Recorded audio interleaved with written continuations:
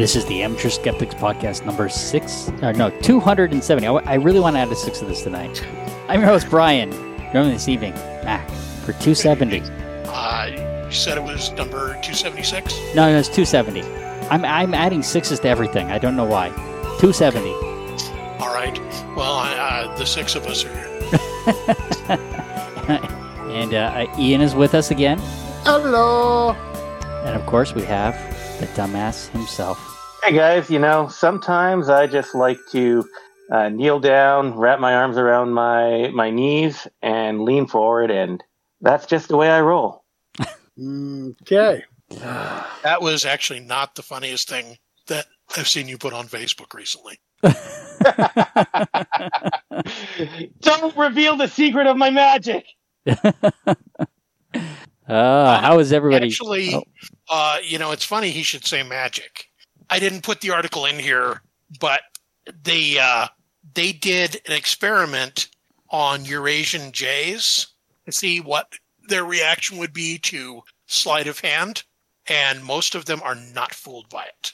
I don't know if it's a different frame rate between birds and humans, or if it's just a different perception. But there was only one sleight of hand trick that the jays were fooled by. Everything else, they continued to watch the hand that actually had the treat, not where the person was trying to direct them to. So it's not just object permanence here. They actually could tell whether it wasn't just, they could actually tell that through the sleight of hand whether which hand it was moved to. They weren't fooled by the typical sleight of hand. Exactly. I wonder if, part of that is probably because of the way that humans, those tricks are designed to fool humans, not animals, right? We have a much different way of perceiving things, and we can and humans know how to distract humans. Yeah, but I mean, I can pull a good slide of ball trick on a bird or on a dog very easily. Yeah, dogs are similar in the way that they approach some of that stuff, and they're not as smart as birds either, right? In general, so that is true, but. That is interesting, though.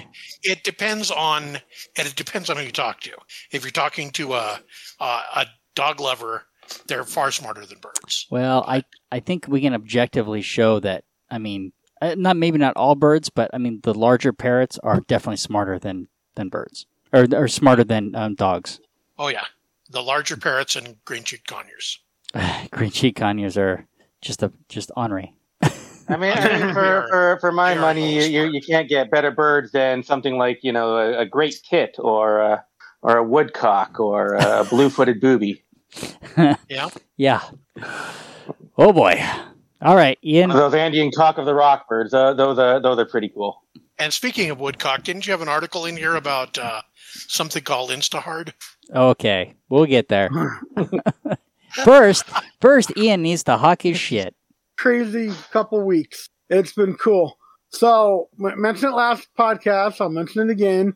The new George R. Mons novel, Under Siege, is out in both ebook and print, and hopefully by the end of summer, it will be out in audiobook for you, Brian. Thank you. Yes. Well, I will buy the physical copy of it, but I probably won't get to it until Alistair reads it to me.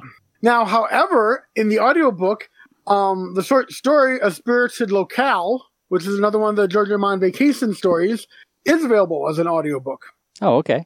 So you can, there is a good little selection of George R. Mons audiobooks out there. So I think I'd like to hear you guys start doing this as a role play. Ian, you talk about the book, and Brian, you chime in with, well, yes, but I like to listen to my books on audio. Is this available as an audiobook? You think we've got a shtick going or something? I think you've got a shtick going. I think that I think this is good. So who's the shout out here for? So there's two shout outs. Well, no, hold on. Before you do shout them out, was I mentioned on either of these? Actually, the podcast itself is in both of them. This podcast. It was, but was I personally mentioned? I think in the 5280 Geek. Okay, then you can do that one, but not the other one. Yeah, actually, might be in the Nerd Alert as well. But no, I kid. I have awesome friends in the geek community, and so I got a couple cool interviews out there about George R. Mons' Place Under Siege. The first one was a written interview in Nerd Alert News And he actually specifically mentioned the podcast. He did a little research on me and found out about the podcast. Oh, okay. So, I went talking about the podcast and everything there, which is really cool. Did he review the podcast? No, it's not. No review of the podcast. That's probably for the best. I just promoted it. Oh, okay. And talked about it. And he put a link up in the article itself. So if you go to Nerd Alert News, hunt around a bit, you can find that interview there. Then the podcast, 5280 Geek, I went into his studio and did a face-to-face interview there with Smurf. Pretty awesome guy I've known for a little while now. We've talked about me going in and talking about my writings before, but this is the first time we were actually able to get it set up. And that does go into the podcast in that one as well. And I do actually mention Brian by name. Good. All right. But it was a fun one because I went all over the place. The question he was asking me about my past stuff, and so I had a lot to say. It was a fun one. I'll probably do his again next time I have a book release, definitely. So, but it was a pretty fun couple weeks doing all this stuff, and I definitely feel I'm at my best when I'm producing and out there promoting and stuff and getting things done connected to my writing because it's my passion. It's what I do. So when I search on the Nerd Alert News for Amateur Skeptics, I see your picture there, and I see and my name isn't on there at all. So this might hit the cutting room floor is what I'm getting at. It could hit the cutting room floor. It mentions the podcast. It has a link to the podcast. They can find out about you in all your glory if they try. Oh, okay. Well, yeah, we got to give the people what they want is what I'm getting at. I think that the only I think the only artwork that we've done so far that has been all somebody's glory has actually been of me. That's true. I created a whole we put that on. Remember, we put that up for you. Yeah. Yeah. That was a little scary. That was a bird in the hand. All right, who's going to bring us into the next thing here? Who's gonna? I mean, without Mad Cat, I mean, these transitions go poorly. But rock, paper, scissors. Well, I already gave us a transition. Mac has just flat out refused to do this in the past, and it is Ian and Dumbass's masturbation moment. So I feel like they should not be the ones introducing it, right? Since it's their segment. I feel that they should be doing it, but I think they should be alternating words. I think we tried that once before and it ended really badly. It was very poorly. All right, so I see where you're going with this. It is now. It's time for time for Ian and Dumbass's masturbation moment. It's brought to you by the Dumbass Media Empire and the fine people. The Amateur Skeptics present Ian's masturbation moment, brought to you by the Dumbass Media Empire. The Dumbass Media Empire, bringing you content that touches people while they touch themselves. Oh, the fine people there. Wow. Dumbass, you got a compliment. Yeah. I mean, people is a very grandiose way of referring to me. And your multiple personalities. All right. We've all argued with ourselves, so. So here we go. Science says men should masturbate 21 times a month. Here's why. So what should we be doing with the other 7 to 10 days? I don't understand why they want us to cut down. I mean, that's like, what, a week? So what we're talking about is prostate cancer. So that they did a survey this was a long-term survey. I guess it was 18 participants participated for 18 years. 31,925 men, and what this is saying, and they keep saying masturbation, but what it says is what qualifies as frequent. Orgasms. Exactly orgasms. It says 21 orgasms per month could cut odds by 33%. So they're saying they're calling 21 orgasms a month frequent. Yeah, that seems a bit low. Well, I mean, I've never done a survey, but I've never kept count, but still. No, I'm picturing one of those charts you get for kids with the gold stars you put on each time like they go to the washroom on their own or something. Just get one of those. Keep track of. And when your parents are over and ask, honey, what's this chart in the bathroom for? So the men were no. That's when you're worried about your father's prostate health, right? That's when you're like, Dad, we need to have a talk, and hand him over his own chart. Be like, this is for your own good, man. All right, so it says here that the men were assessed three different points. The years before the question was distributed in their 20s and in their 40s. So 3 different points. So they were, I guess, at 3 different points were given 3 different surveys and. Well, no, it wouldn't make sense for an 18-year. I'm guessing they were probably in the initial part where they were given the survey. It was probably a 2-part thing, looking at the habits before it was distributed, the habits when they were in their 20s, and then do the 18 years later when they're in their 40s. Okay. That would make the most sense. So I'm not, so I'm not, this is health.com. I mean, I don't know. Of course, I didn't go read the actual study. I may have been able to find more. So, I mean, there's nothing here. I mean, the only thing that's new about this is that this is the first time that they've given us a number. And of course, it isn't a guarantee, but they're saying a 33% reduction in getting prostate cancer. So cut their odds by 33%. I'm wondering if there's like a dose response relationship, like if you do it like 42 times in a month, could it? I suspect that just what's there, but man, that might be the secret to life right there. How many times you orgasm? So, I mean, without seeing a chart, I would suspect that 21, is probably. At what point does masturbating more not increase that number? Right? We don't know.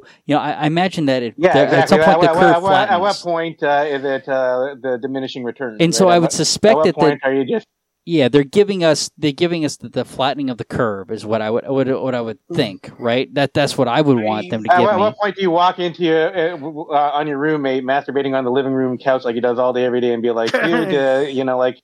You're just using that study as an excuse. Exactly. You just want to masturbate all the time. You're never going to make 50%, buddy.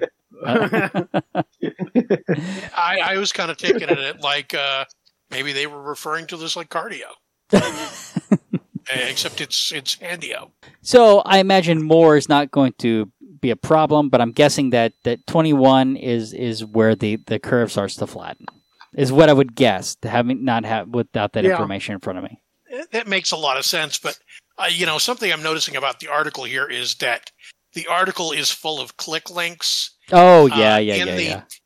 Not just in other headings, but also in the text of the article as well. But that's health.com. I mean, that's how they do. I mean, yeah, you're right. It's not the best source, right? But for this, I didn't think it was a terrible source. I mean, they've linked masturbating to prostate health in the past. The only thing new here is they're giving us a number, which I would call the suck-ass minimum, right? 21 is the suck-ass minimum. You really, that's the minimum. You really want to do more. Yeah. Mm-hmm. Well, if you're talking the suck-ass minimum, aren't you really, shouldn't we really be talking about the movie The Human Centipede? Oh, God. Okay. Nope. We should not. But what we should do is move on to the next article. Harriet Hall looks at Instahard claims. What is Instahard? Mm-hmm. Instahard. Okay. Well, where's it? So Harriet Hall is the Skepdoc, right? So she's she's fantastic, and a lot of she makes a bunch of observations about on science-based medicine here about these claims for this product called Instahard, which is obviously for erectile dysfunction, right? I mean, that's yes. Now, I won't read the whole thing, but one of the funny things starting off with this is that the author of this claims that your penis has a brain, your penis brain, it needs to be given a lot of dopamine, apparently, and so he's gathered together a bunch of ingredients that he says supposed to stimulate dopamine in your penis brain. So it's got several ingredients here, and it's got, oh my god, tribulus. Oh my god, I can't read these. Oh my god. Horny goatweed. That one I got. You have to finish reading that now. I know. Tribulus. No. Here. We're going to do it this way. Here, hold on. Terrestris. Tribulus terrestris. There you go. This was supposed to be Brian's also horny goatweed extract, which of course that's just something that they put in just because of its name, I imagine. In mecha root. Mecha root is it's an amino acid. Yeah, but it's also it's pretty folklorishly known as being something that's good for male reproductive health. The claim is that it improves blood flow to the penis, according to some research. Yeah, which is a strange claim because apparently the guy claimed that improving blood flow isn't the deal. Improving blood flow, like the Viagra does, he scoffs at that because that doesn't do anything to address the underlying problem. The problem is dopamine. But then he also says that his product will increase blood flow to the penis. Well, but even the horny goat's weed improves blood circulation. Most of these are for blood flow, except for the first one. Except for one, which is Tribulus terrestris, which actually, if you say that and you wave a wand, will cause a small localized earthquake. If you say it 3 times. Well, no, apparently... No, actually, all you need to do is say it once. Oh, okay. I've actually got that on the authority for Hermione Granger. Okay, okay, good. If you pronounce it right. So apparently, horny goat weed is not just a sexual thing. It's a super herb that can be used for weak back, knee, joint pain, or osteoarthritis, mental and physical fatigue, memory loss, high blood pressure, heart disease, bronchitis, liver disease, HIV, AIDS, polio, a blood disorder called chronic leukemia, viral infections of the heart, bone loss after menopause, weak bones, and as a tonic. Yeah, so this tribulus terrellosa, whatever, it makes in its effects treats erectile dysfunction. It may also raise sexual libido despite its common use. Research with athletes reveal that it may be toxic to ingest. I just love the fact that he claims that the 21 ingredients of this have no known side effects, but just like horny goat weed alone have been reported to cause dizziness, vomiting, dry mouth, thirst, nosebleed, spasms, ear breathing problems, irregular heartbeat, slow blood clotting, low blood pressure, and fainting. It does make your horn shiny.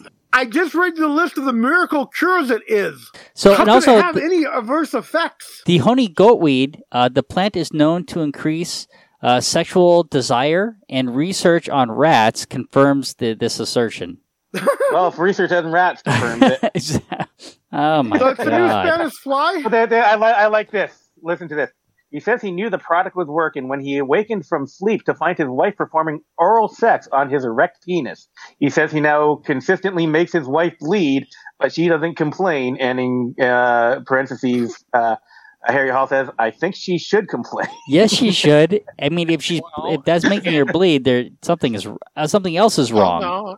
If she's bleeding regularly, that's actually just part of the magic. Listen to this. Right. A testimonial from a customer says sex now hurts the wife so much they have to use lubricant. Okay. Okay. I'm sorry. It's just a function of age. People don't produce as much lubricant. You need lube. You know what? Lube is a good thing no matter who you are.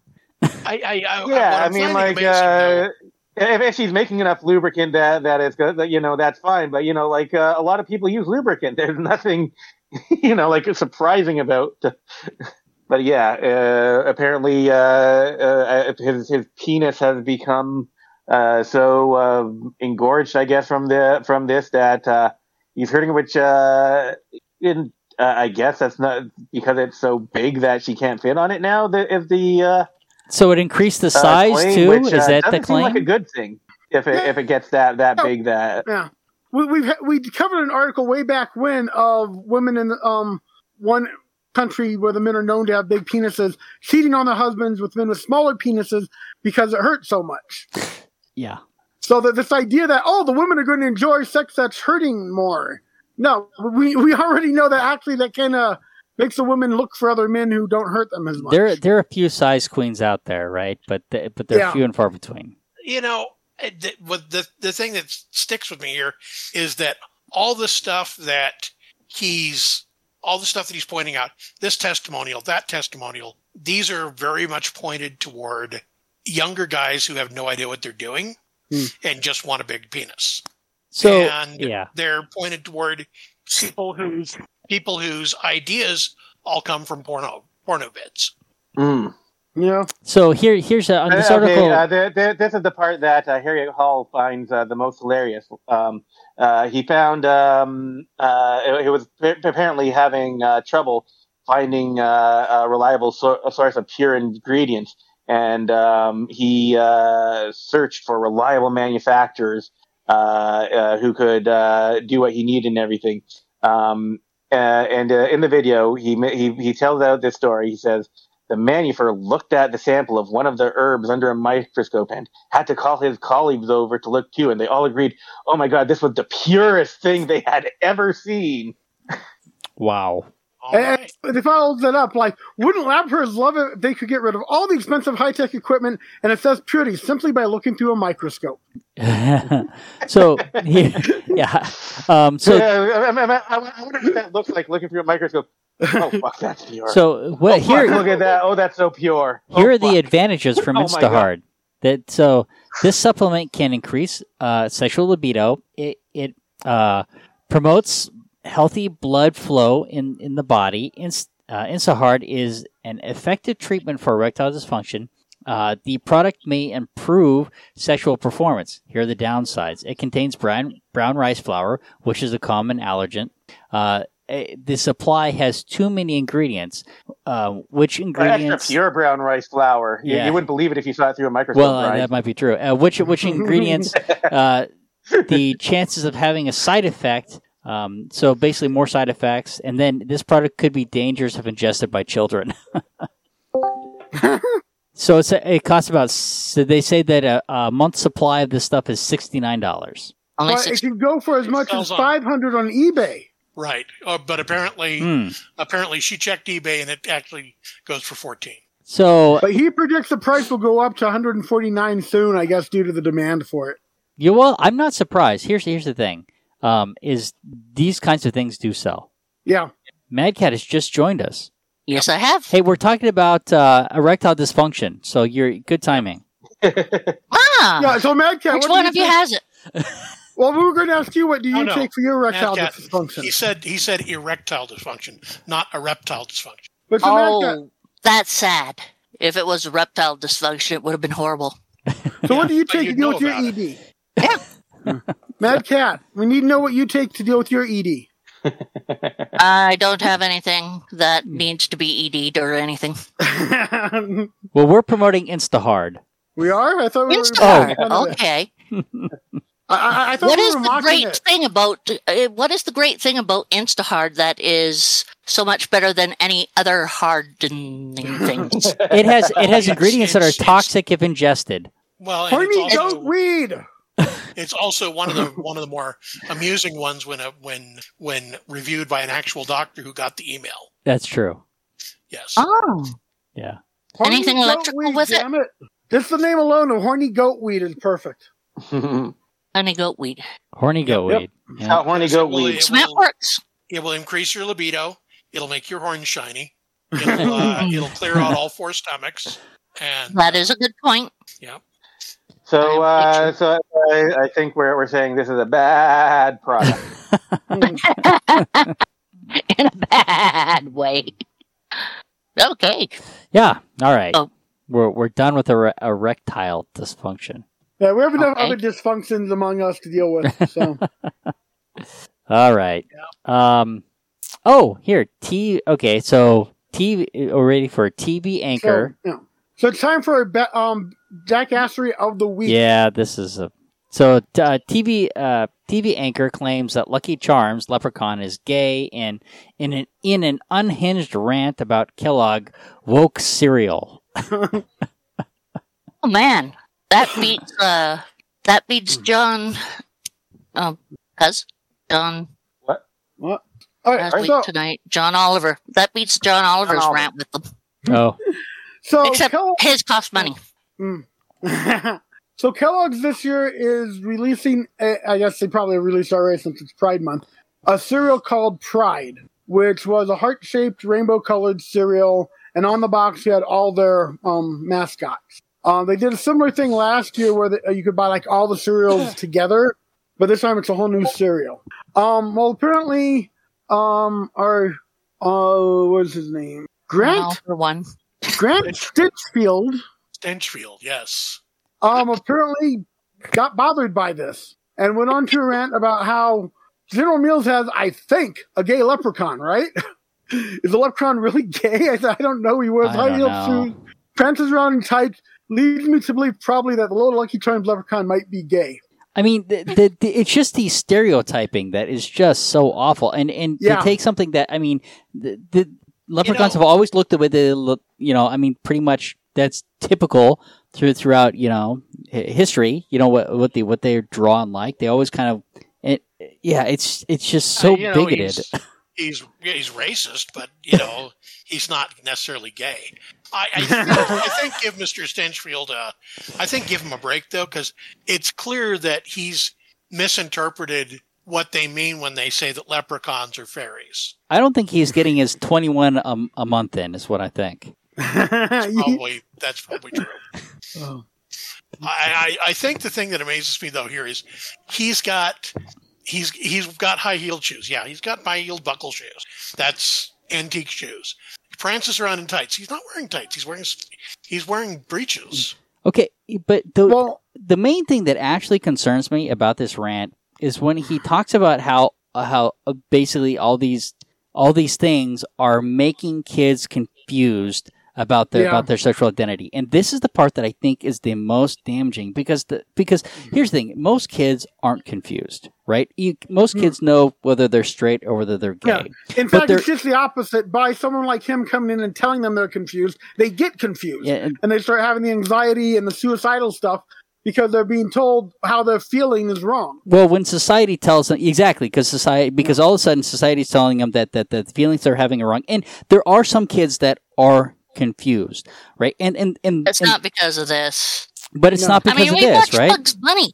Well, and a lot of this stuff is just plain. And here's the thing: is that these feelings can be just plain confusing.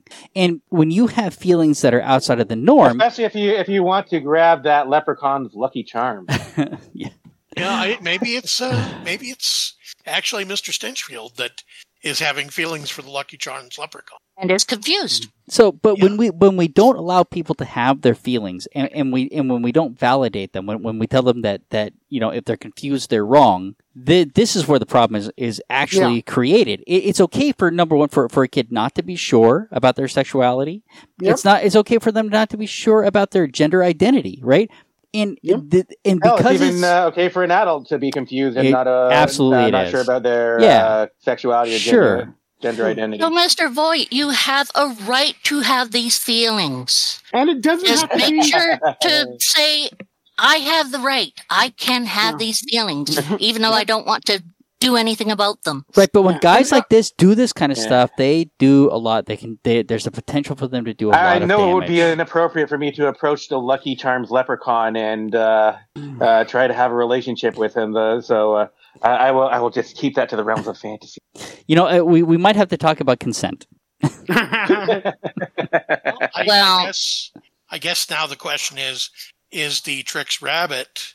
Does he have inappropriate feelings for children because he's trying to approach them and get their tricks? Oh boy! Yeah, but you also have to remember Pepe Le Pew. Oh well, we haven't.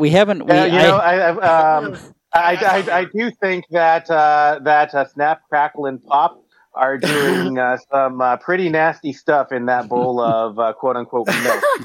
That's the point. Snap, Crackle, and Pop. If they hadn't been if they hadn't been banned from the oak tree for using the forbidden grains and were banished by Ernie Keebler, they would be fine. Because they'd be making cookies, right? But here we definitely have some issues here because this guy actually thinks that these things are a problem and that this is what is influencing kids to not be clear about what their gender is, and so there's obviously some conversations that need to happen that are not happening, and if I would be worried if he was the parent of one of these kids. Right? Yeah. Does he actually think that this is a problem, or is he just bored and looking for something to? I don't know, but I have to take them at their word. I guess the big deal about seeing the Lucky Charms leprechaun as gay is that he's into stuff like rainbows and hearts and stars and stuff. So and unicorns. We can't we can't judge his motivation, right? We're not in a position to judge his motivation, right? We're only in and we can only judge what he's saying, right? What he really thinks, I don't know. I can't know, and I'm not going to speculate. I can only react to the things that are coming out of his mouth. But this kind of reaction we know is dangerous, and we know is happening a lot right now. For Pride Month, Lego released a set of Lego minifigures that are in multiple colors. Each figure is a solid color, and then you have like a rainbow background now with some of the added stuff to it. And it's supposed to represent Pride. Well, our friends, the 1 Million Moms, are of course protesting that. And I've seen some other stuff about how horrible it is that Legos is crossing over and becoming political and encouraging this unnatural behavior. Everything is political. That's true. Yeah. But God damn it, Ian. Brick lives matter. So, but here's the thing: is that this right here is a symptom of another problem that we're seeing happening. Look at the legislation that they're trying to pass here in Texas, where if you give a child the drugs that will suppress them them going into puberty, that they want to call that child abuse. That they want to prevent this from happening. And instead of giving children the opportunity, to come to terms with what they want to do on their own, they want to stop parents from kids from having the option of doing that. And if parents do it, they want to call it trial. Kids are not supposed to be able to think. So, Brian, you're saying that the conservatives want to give government control over what happens to your children's bodies. Yes, I'm saying the only time that they want to assert control over people is when they think that it will rile their base and get them to vote for them is what I really think is happening here.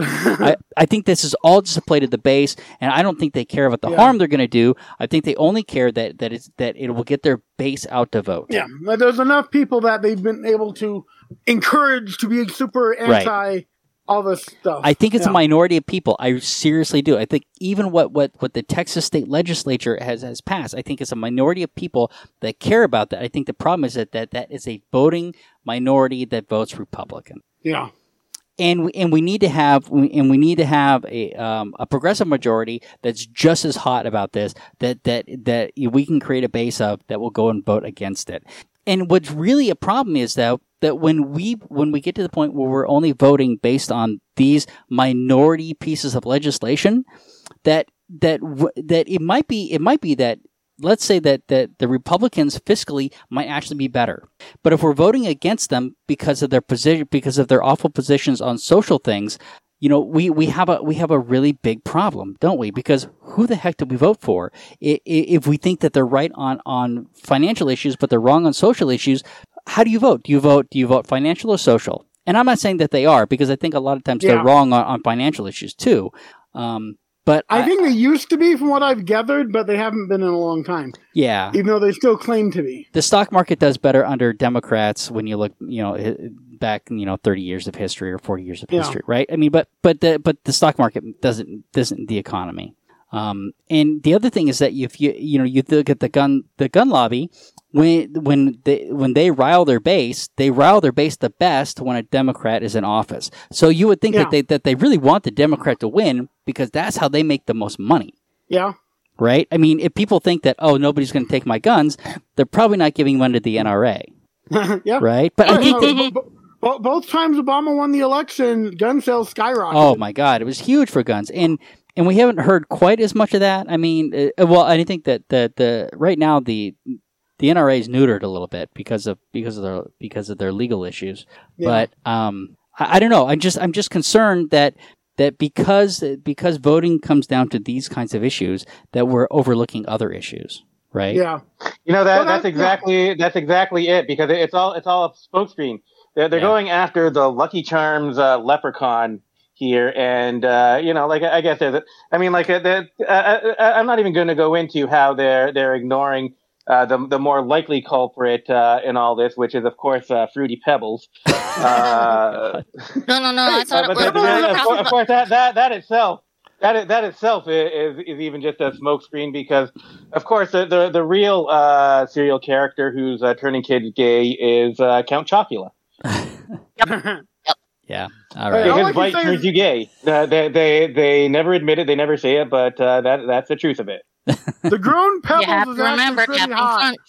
He's not one of the sparkly vampires. Parrot. No, dumbass. But he's not has chocolate. He has chocolate, though. Straight people can eat. Yeah, it's easy to make fun of this stuff, right? I mean, because these things have funny names, and there's a lot of lowbrow material there, which is our main audience. Yeah, absolutely. But I think there is a much more sinister agenda here. Yeah, and I agree with you, Brian. The one issue voters are dangerous people. Well, but we're all one issue voters. We all become that way at some point. It does seem that way. We all to some degree. I'm as guilty of it as anybody else, because I feel like the Republicans are attacking all of these social things that I care about, right? People's rights and stuff like that. Because basically they're attacking decency. Well, yeah. So I have to vote against them, even if they're right about maybe some other things that I care about. I'm going to give you, for instance, I don't know that for sure he's right, but I think that Trump has brought up a really good point when he talks about Bitcoin. He called Bitcoin a scam. I would not go that far, right? But I do have concerns about Bitcoin, and I think that there's reason to be concerned about Bitcoin.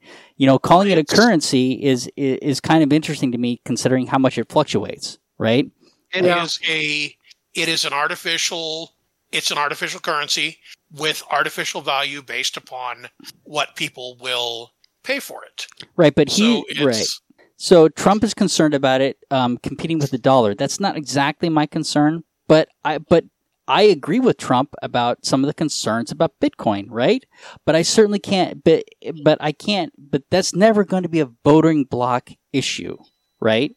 Right. Abortion is a voting block issue. Transgender is now a voting block issue, right? These are the things that the Republicans will use to get their base out to vote, right? They're tools to get them to come out and vote, and everything else is just minutia. Yeah. Brian, I do want you to clarify something you were saying something about the NRA having legal problems, but I thought that they were in international waters at the time. Yeah, Wayne LaPierre, right? He sailed out. I don't know how that's worked out for them. Yeah, they tried to shift all of their finances and reincorporate here in Texas, and a Texas lawyer went, "Yeah, I don't think so. That's not okay." Even Texas went, "Yeah, no, we can't do that. We can't be responsible for that." But those kinds of things. I mean, the NRA is another good way that Republicans are really good about riling up their base and getting them out to vote. Yeah, they're way better at that than progressives. Which actually somewhat leads into the next one. Yes, please.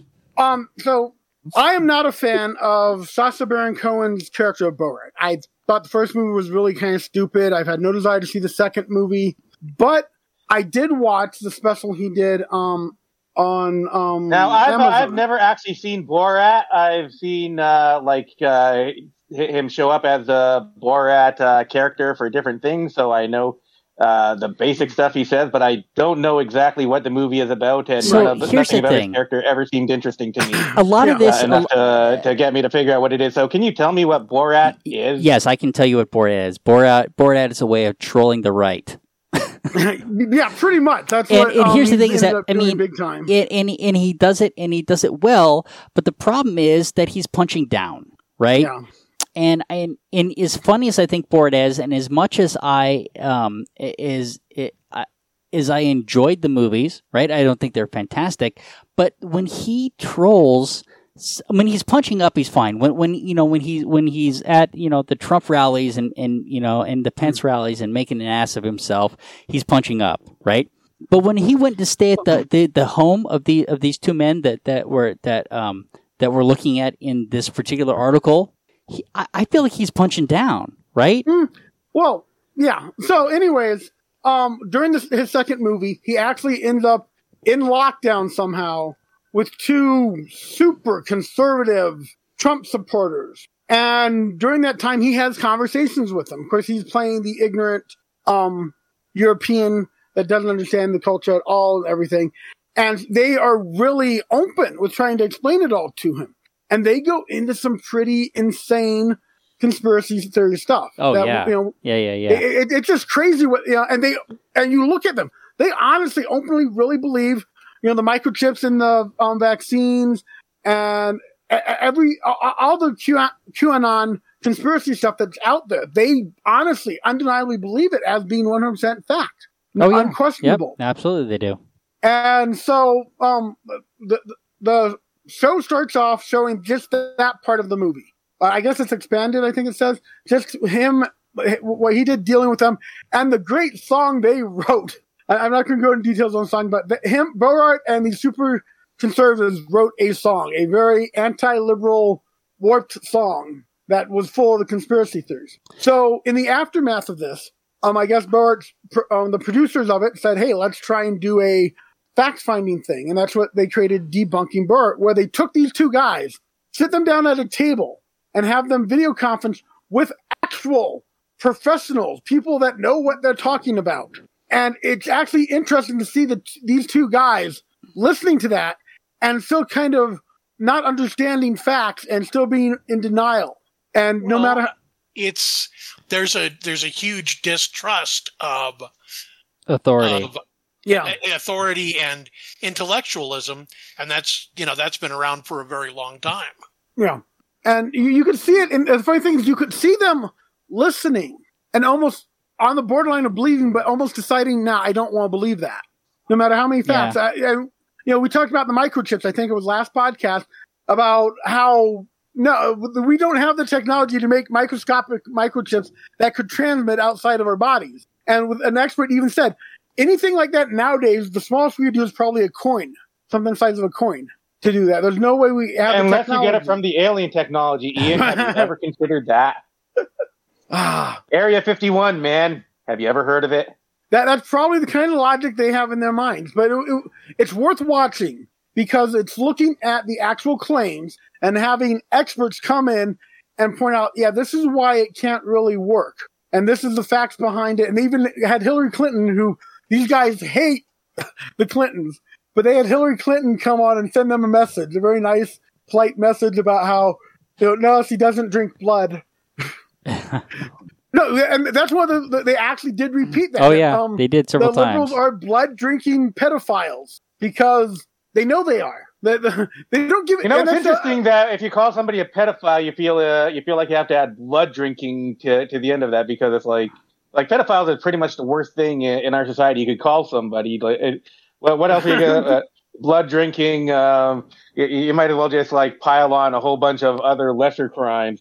Blood tax evading. I saw one swipe a candy bar once. But no, this is a good series to watch to see the reaction, the argument, and the reactions of people who are so dead set. Most time they seem like they're kind of on the line in the aftermath, but though I forget, I think they said straight out they still don't like Obama, and one of them said, I still don't like Obama. I don't care what facts you presented to me, I still don't like him. Okay, that's fair. Well, I mean, here's the thing. I mean, all presidents do some things that I like and some things that I don't, right? I mean, and so you can whether those facts about Obama might have swayed them on certain facts. Taken as a whole, they probably still don't like him, right? I mean, it's just what are the reasons that they came to that in the first place, right?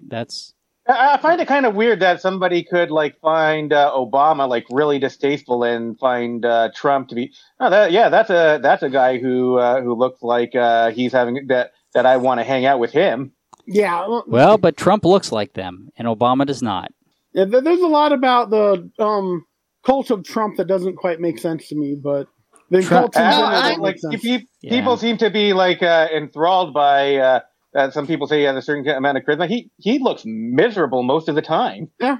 And I've never found him to be that charismatic. But once more, I don't quite get the cult mentality.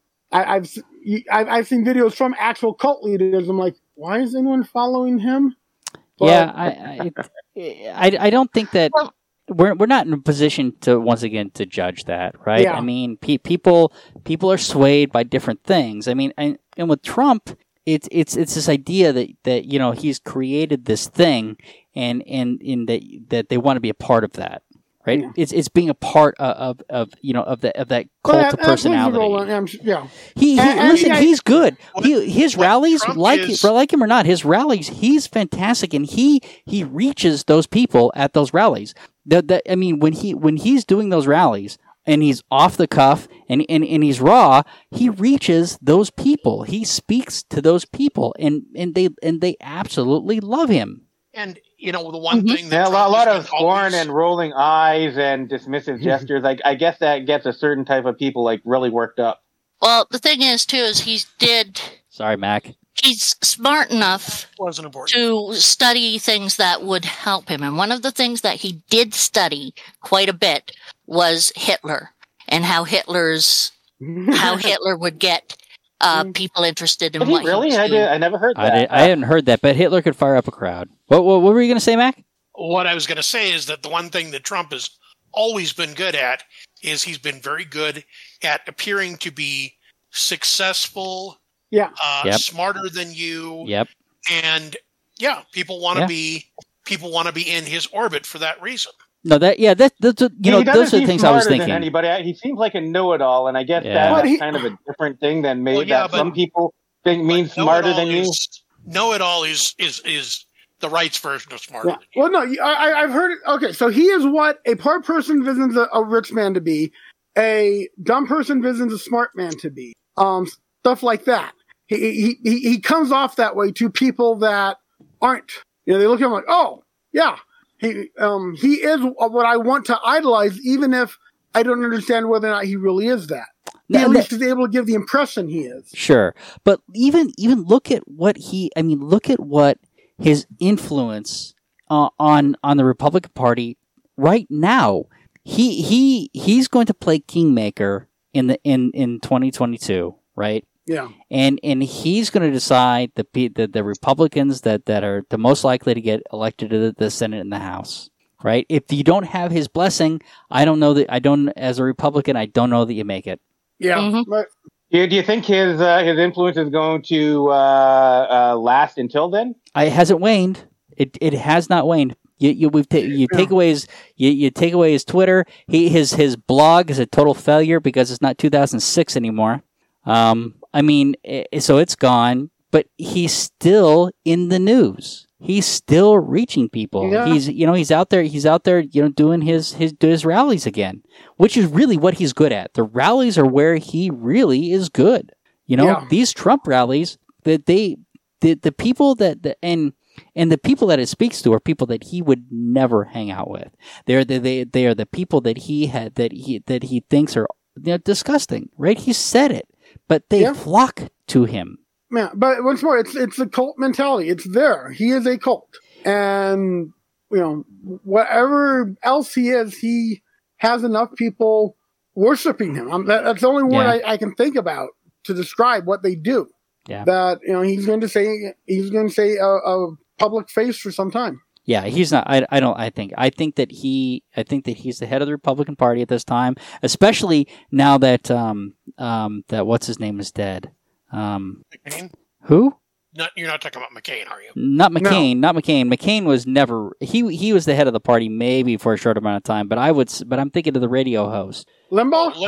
Limbaugh was clearly dictating a lot of the way that the party was going to go. Right? I mean, he was carrying water for so many people, but he was never the head in the same way that Trump was, right? But he was certainly influenced the party in a major way. And now that he's gone, I don't know who replaces him other than, Trump is the guy who's in charge right now. Yeah. And in 2024, when he runs for president again, I mean, we'll see what happens. There's my prediction. I'm putting it down now. I think he might very well take a run at it. We'll see what happens between now and then. Maybe either him or one of his sons.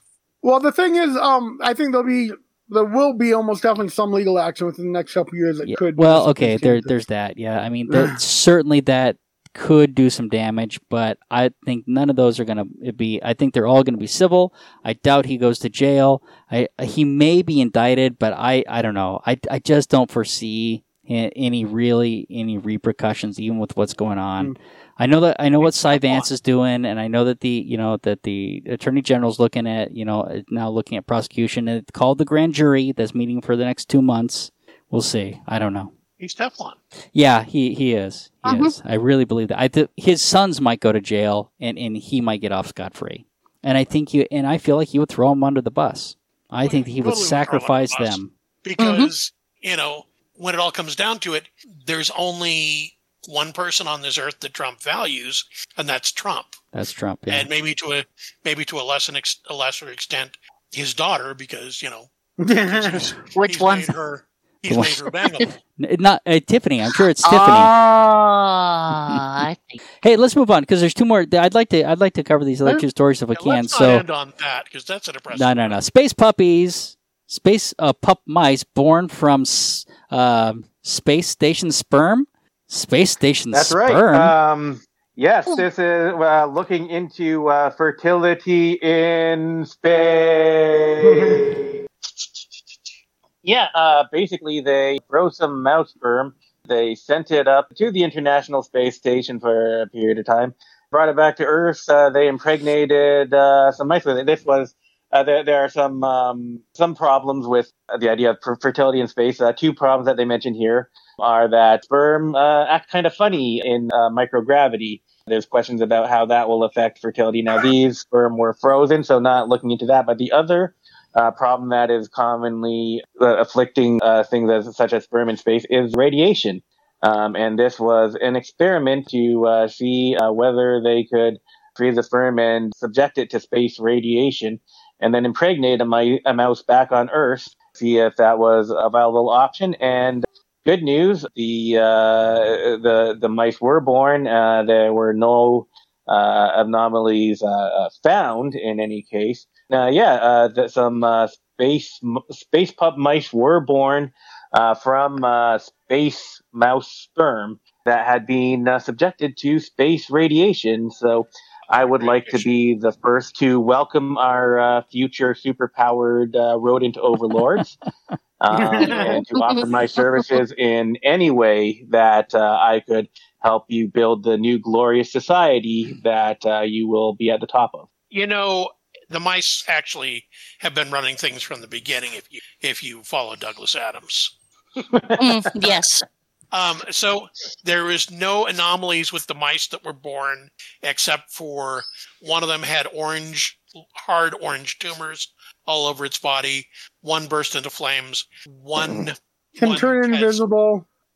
Don't turn. And I don't think we'd actually catch the flexibility thing because mice already can squeeze into some pretty tight places. So the elasticity thing's already there. You wouldn't notice. Okay. All right. So, you guys all have an encrypted phone that you use for making your drug deals? No, I actually just call the pharmacy to make my You just call the pharmacy. Yep. Right. Well, and pot's legal here in Colorado, so we just, I can just go down to the local dispensary if I want to. Yeah. You just contact ours on the internet, make a message. Now, those of us who can get it legally, we should try and do the podcast under the influence of edibles and see how we do. Hey, I have some friends on another pod on a screen on YouTube who are saying that they want to send me some special gummy bears. Okay, yeah, gummy bears are pretty popular. And my mom even has been. She uses them. She takes them before bed. She uses it to help her sleep. She'll pop a couple of THC gummies. Yeah, they're talking about these really. I got a few right here. Strong ones. Oh, you do? Mm-hmm. So, okay. So, here's the deal. I bought green apple and mango flavor. Oh, wow. Ooh, mango. So about there were about 3 years back or so, the government started shutting down these people, these two companies. It was Sky Global and is it Encrochat? And what these companies were doing is they were making a hardware device, and this hardware device was an encrypted device, and it could only talk to other encrypted devices on that they were also selling. And so they would the people would have these phones, and the phones were only good for text messaging. You couldn't make phone calls on them, and they had a specific app, and they were using them to conduct their illegal businesses, and they could do stuff like if you got the phone and you were arrested, they could remotely wipe it before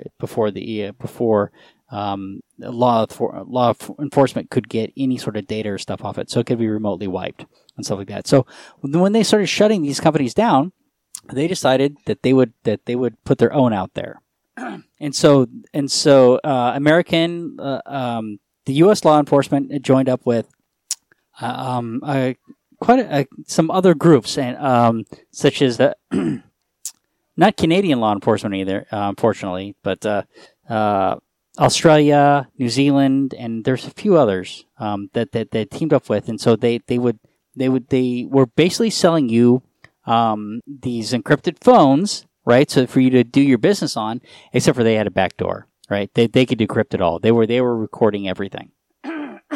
Excuse me. So they'd been doing this for the last 3 years. Seems like a conflict of interest. For who? For them selling these things. Well, they weren't selling. It wasn't like you were buying it from the FBI. They got a guy. My understanding is a guy out of Florida that basically they had a whole bunch on him, and they tapped him to start the business and start selling them. So it's not a conflict. He's the one with the conflict of interest. He's the one with the conflict of interest, right? He's the point of contact. So, but the only way that you got this, so if you had the phone, you had to know somebody else who had a phone in order to get the phone and get the key to activate it, right? So they made it pretty difficult to get these phones. You could only buy on the black market. It cost you about $2,000.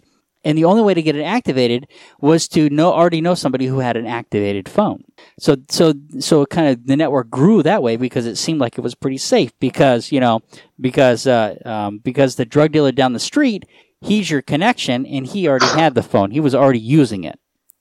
So it was. Yeah, but it's a safe thing until the day that your network is being used to find everybody else in your network. It's not a safe thing. Well, here's the thing. It wasn't safe from the beginning, and so it almost got blown back earlier this year, March in 2020, when a blogger released it was the ANOM security flaw, claiming that the scam was linked to Australia. Shortly after that post went up, it went away and disappeared. And so I don't know if they decided to shut the program down or what, but they have been making tons of arrests. So far, they've arrested, they say 224 people, and they're facing as many as 500 charges in Australia alone. Wow. And the U.S. is also making, is also going after people, and they have a ton of evidence, right? Because every encrypted chat they thought they were sending encrypted was not encrypted. It was being stored. It was everything on the network was being scraped because it wasn't encrypted. In the FBI had the keys to the kingdom. Law enforcement already had the keys. And so there'd be simpler ways of providing like encrypted, safe messaging that other than buying a specialized phone. You got to remember that they took down the companies that were already doing it. And so they created. There was already a place to sell these devices because obviously the criminals already wanted the devices. So it made a lot of sense at that point, to say, well, let's fill the niche, and they did. They filled the niche with their own product, right? They created a hole in the market, and then they filled it. Yeah. Pretty smart. Okay. Yeah, pretty Something smart. like yeah. Something that's better done with software somewhere, either online or... Well, I mean, maybe that's true, but they thought that, but all these people were, it was sold to them as safe, right? And of course, it's going to be hard to do this again, right? But this isn't the first time that the U.S. has sold encryption that they had the back door in. They've been selling encryption to other countries that, that through proxy companies that they had the keys to as well. This is not the first time the U.S. has done this. I'm trying to remember where I first heard about that, if it was an NSA thing or not, but I've heard about this before, where the U.S. had an encryption company. I think it was back. I don't forget. It was a while ago. But they ran it. A proxy company in another country. They never sold the product in the U.S. But this is not the first time we've done it. So I'm not so sure that they already don't have the keys to WhatsApp. They keep claiming they don't, but they might already have it. Right? They might already have the keys to Signal. I mean, there's just no real way for us to know that unless you built the encryption yourself to know that it's secure. Mm-hmm. I say if you're sending anything on a phone to anybody at any time, you might as well just assume that it's in the clear. Assume that they can see it. Yeah, assume, and email's the worst, right? People think email's private. No, email's not private. Anything in email, assume it's public. I know there are certain email apps and stuff out there that are said to be really private and have security measures in. I could create just a web app, which would be like a messaging system, which would save everything encrypted, and I'd even add in I'm not an expert in it. Probably if you spent time on it, you'd probably be able to decrypt it. But I could make something that would be at least difficult for people to look at if they wanted to. Well, here's the thing: is that if I was doing it, I would not reinvent the wheel. I would look for somebody. You look at the way that Signal is implemented. It's a spec. If you implement it to that spec, it's probably going to be pretty safe, right? But what you don't know is if the person who implemented it, if they weakened it in some way, right? Unless the spec is open and you can observe how it's working, you don't know for sure. Exactly. And it would be a thing for me if I was designing it myself too. And I know if I've done a project, I've sometimes included a backdoor just so that I could get in myself to fix things if it needed to be fixed or something. But you see it in a lot of court documents, where they've got messages from WhatsApp and Signal. So those applications, I think they're good. I think they're encrypted. I think for normal everyday use, they're probably fine. But if you're doing something criminal, all bets are off. Right. And it might be just as likely that the product that you think you're using to do those criminal acts, you think that it's secure, but really it was invented by the FBI or the NSA or somebody, right? I mean, and this was in collaboration with a bunch of different law enforcement around the world. It's pretty impressive, right? Because they took down the devices, they took them out of circulation, and then They filled the market with their own. It's brilliant. It is smart. It is so. And so the other article, yeah, it is. They absolutely is well thought out. So the CEO who sold encrypted phones to drug cartels pleads guilty to DOJ. So I put this in here because this article is back from this is from 2008, and I think that 2018, and it was shut down in 2017. And so the guy who did this originally, he was running the Sky Global. They shut him down, and he pled guilty to this. So it's like they knew that the device, the guy selling the devices was shut down, right? You would think that they knew it, but they were still able to get the devices, into circulation even after this was public. Yeah, so I mean that's very interesting. Yeah, so this was Ramos has pled guilty, and he agrees to forfeit $80 million in cash and tens of millions dollars worth of assets.